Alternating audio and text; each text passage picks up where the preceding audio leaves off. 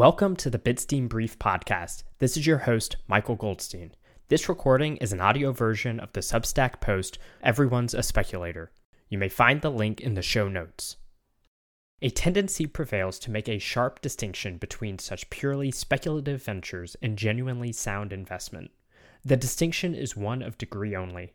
There is no such thing as a non-speculative investment.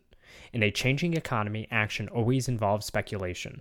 Investments may be good or bad, but they are always speculative. A radical change in conditions may render bad even investments commonly considered perfectly safe. Ludwig von Mises, Human Action. It is common for critics to call into question the economic rationality of Bitcoiners for accumulating and saving Bitcoin by claiming that Bitcoin is nothing but a speculative asset. The insinuation is that Bitcoin is worthless and derives value solely from a series of scams or games of greater fools. While this smug attitude allows a critic to feel above it all and cast Bitcoin aside as a technology and asset beneath their dignity, such language betrays them as these aspersions reveal misunderstandings of basic economic thinking.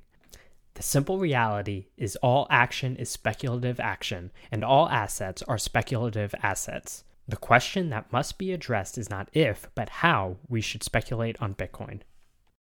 Action, uncertainty, and risk. If the future was perfectly predictable, there would be no need to make economic choices. There would be no ability for a choice to have an impact on the future because the future would already be predetermined.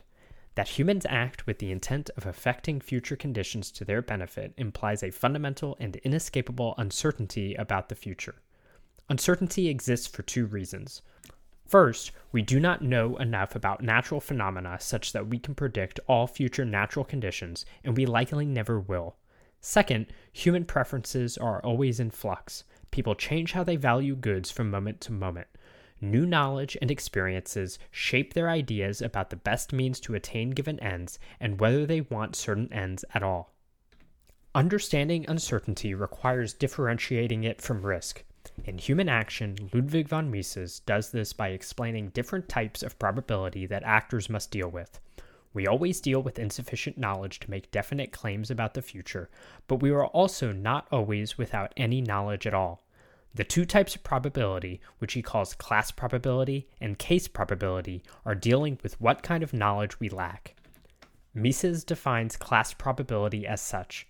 Class probability means we know or assume to know, with regard to the problem concerned, everything about the behavior of a whole class of events or phenomena, but about the actual singular events or phenomena, we know nothing but that they are elements of this class. When we roll a die, we know there is a 1 in 6 chance of any particular number being rolled, but we have no knowledge about which number will actually be rolled. Likewise, we can come to know the probability of a disease or injury inflicting a population, but we don't know ahead of time who in that population will be stricken. When we have enough knowledge and certainty to deal with such a class of events, we are dealing with risk. The probability of outcomes are objective, calculable, and predictable, and such probabilities are insurable. However, we can't have this level of certainty for all events, and here we deal with case probability and uncertainty. Case probability means we know with regard to a particular event some of the factors which determine its outcome, but there are other determining factors about which we know nothing. Human action is based on subjective and qualitative value rather than measurable quantitative data. It is thus impossible to calculate different probabilities of economic outcomes. We might be able to use factors such as past preferences to help make a judgment about the outcomes of action, but we can't use this to place calculable frequencies on the outcomes. Mises uses the example of a football game. Past victories for one team might give us reason to believe that they will win again, but that does not guarantee a loss for the underdog. In fact, if this were the case, the game would be boring and pointless. In summary, risk deals with events whose frequencies can be calculable and is dealt with using insurance. But most uncertainty that humans face deal with events that are unique to each individual circumstance and thus are not insurable. We must use other means to deal with uncertainty. Gambling, engineering, and speculation. Mises identifies 3 ways in which actors deal with uncertainty: gambling, engineering, and speculation. Gambling is dealing with class probability and risk, but through betting on an individual case. The gambler knows nothing about the event on which the outcome of his gambling depends. All that he knows is the frequency of a favorable outcome of a series of such events, knowledge which is useless for his undertaking. He trusts to good luck, that is his only plan. A gambler knows a particular dice roll comes up only 1/6 of the time, but he bets on the next time being the one. Insurance, from the point of view of the insured, is a gamble, because while they pay a premium reflecting the frequency of a bad event occurring, it may never actually happen, and the premium would have been paid for nothing. Every day, people gamble that they won't be hit by a car or struck by lightning. In a sense, you can never remove an element of gambling from life, unless perhaps you are Phil Ivey. On the other hand, if someone has enough technical knowledge to deal with natural phenomena with a sufficient amount of certainty, an actor can deal with the future through engineering. The engineer, on the other hand, knows everything that is needed for a technologically satisfactory solution of his problem, the construction of a machine. As far as some fringes of uncertainty are left in his power to control, he tries to eliminate them by taking safety margins. The engineer knows only soluble problems and problems which cannot be solved under the present state of knowledge.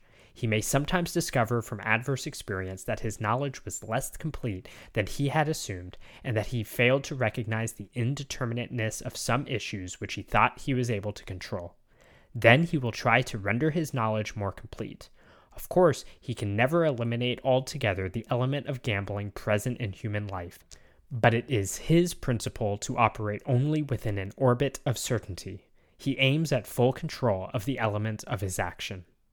A bicyclist may never know when he might take a spill, but if he wears a helmet produced by a competent engineer, the uncertainty of whether or not his bicycle trip will end with his head cracked on the pavement is dramatically reduced, allowing him to be more certain in his ability to get where he needs to go in one piece. When dealing with matters involving people's valuations of goods, however, humans must engage in speculation. In the real world, acting man is faced with the fact that there are fellow men acting on their own behalf as he himself acts. The necessity to adjust his actions to other people's actions make him a speculator for whom success and failure depend on his greater or lesser ability to understand the future. Every investment is a form of speculation. There is in the course of human events no stability and consequently no safety. Preferences can change for any reason or no reason at all. A good that is valuable today might not be tomorrow or vice versa. Actors deal with this by speculating. They buy or sell goods today based on how they believe conditions will be tomorrow. That being said, these decisions are not made in a vacuum. Actors use their knowledge about the state of the market as it is, as well as knowledge about preferences, beliefs, past actions, etc., to make judgments about the future. They structure their production based on these speculations in order to attempt to bring about this future so as to make a profit. However, they profit only if they make correct judgments about what people actually come to want. Since the future is uncertain, they can also make entrepreneurial errors by producing goods of less than expected value to others and end up with losses. The most successful entrepreneurs are those who are most adept at routinely anticipating how people will act in the future, while those who are unable to do so face losses and can eventually go out of business. Both profits and losses of any actor in turn serve as learning opportunities for all actors as they signal to others how they should adjust their judgments and structures of production to better anticipate the future and provide others with the goods they need. Uncertainty and speculation, then, are at the root of the market process. It is incumbent upon all actors to learn how to respond to market signals generated by people's revealed preferences and actions if they wish to make profitable speculations and productive ventures that improve the future for themselves and others. All assets are speculative assets. The future is always uncertain because there are no constants in human action. Speculation is unavoidable. All action is directed at improving future conditions, but we can only speculate on what the future will hold. Preferences change, including our own. What we want today or what we think we may want tomorrow we may not want when tomorrow actually comes. This means that, strictly speaking, every good that we buy and sell is a speculative asset. Bitcoin is certainly a speculative asset, but so are pencils, cars, and ice cream. While you bought vanilla ice cream today, it may turn out later that you want chocolate, or a completely different dessert altogether. You could not have known this ahead of time. You could only make a judgment based on the fact that you usually desire vanilla ice cream. Further, if you are speculating on an asset, and you always are, you're also speculating on all other assets, because the buying or selling of one good necessitates the opportunity cost of not buying or selling another good. Those who deride speculative assets often also resort to the pejorative of gambling. This is not always unfair rhetorically, but praxeologically it is imprecise. While one person may speculate on an asset after sophisticated deliberation, such as a Bitcoiner, and another simply off a hot tip, such as the average CNBC viewer, they are both using knowledge of input factors that can affect the outcome of the event. Dealing with speculative assets is not the same as gambling. As described above, gambling deals with class probability, while speculation deals with case probability. When gambling, someone can know everything about the frequency of events, but that knowledge has no effect on the actual outcome. When speculating, while we do not know all factors affecting an event's outcome, we can know some. You might not know if you will want vanilla ice cream, but you do know what you tend to like. Uncertainty and money. As noted before, an actor who wishes to avoid risk can purchase insurance to deal with expected contingencies. However, since uncertainty is not predictable, there is no insurance for uncertainty. Instead, actors turn to a specific good, the most marketable good, called money. In The Yield from Money Held Reconsidered, Hans Hermann Hoppe writes, "Faced with this challenge of unpredictable contingencies, man can come to value goods on account of their degree of marketability rather than their use value for him as consumer or producer goods, and consider trading also whenever a good to be acquired is more marketable than that to be surrendered, such that its possession would facilitate the future acquisition of other directly or indirectly serviceable goods and services. That is, a demand for media of exchange can arise, i.e., a demand for goods valued on account of their marketability or resaleability." He continues later, "Because money can be employed for the instant satisfaction of the widest range of possible needs, it provides its owner with the best humanly possible protection against uncertainty.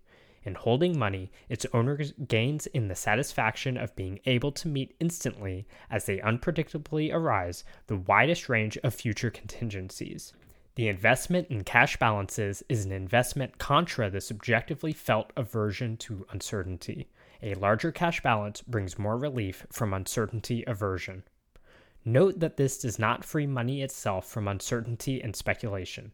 Anyone who acquires money is speculating that the acquired cash balances will be more valuable in the future than any present investment, and that the purchasing power in the future will be at a satisfactory level. Bitcoin may be a speculative asset, but so is the US dollar. Conclusion. Given all assets are speculative assets, including money, it is incumbent for us to examine speculative activity based on the knowledge and judgments being made to make the speculation, rather than just shutting our minds off with linguistic thought terminators. For the case of money, we can examine how well the qualities of a good allow it to withstand different kinds of uncertainty, whether through its natural properties or human engineering, so as to be most capable of commanding the highest marketability of all goods. This does not guarantee adoption of that monetary good, but it does allow us to make sense of the adoption that does happen and make a judgment about whether adoption can or will continue. We will investigate that question next in a republished article on the topic. Thank you for listening. If you enjoyed this recording, please consider supporting the podcast by becoming a paid subscriber at bitstein.substack.com or donating sats at the link in the show notes. The show is also available on Podcasting 2.0 platforms. You can follow me on Twitter at Bitstein.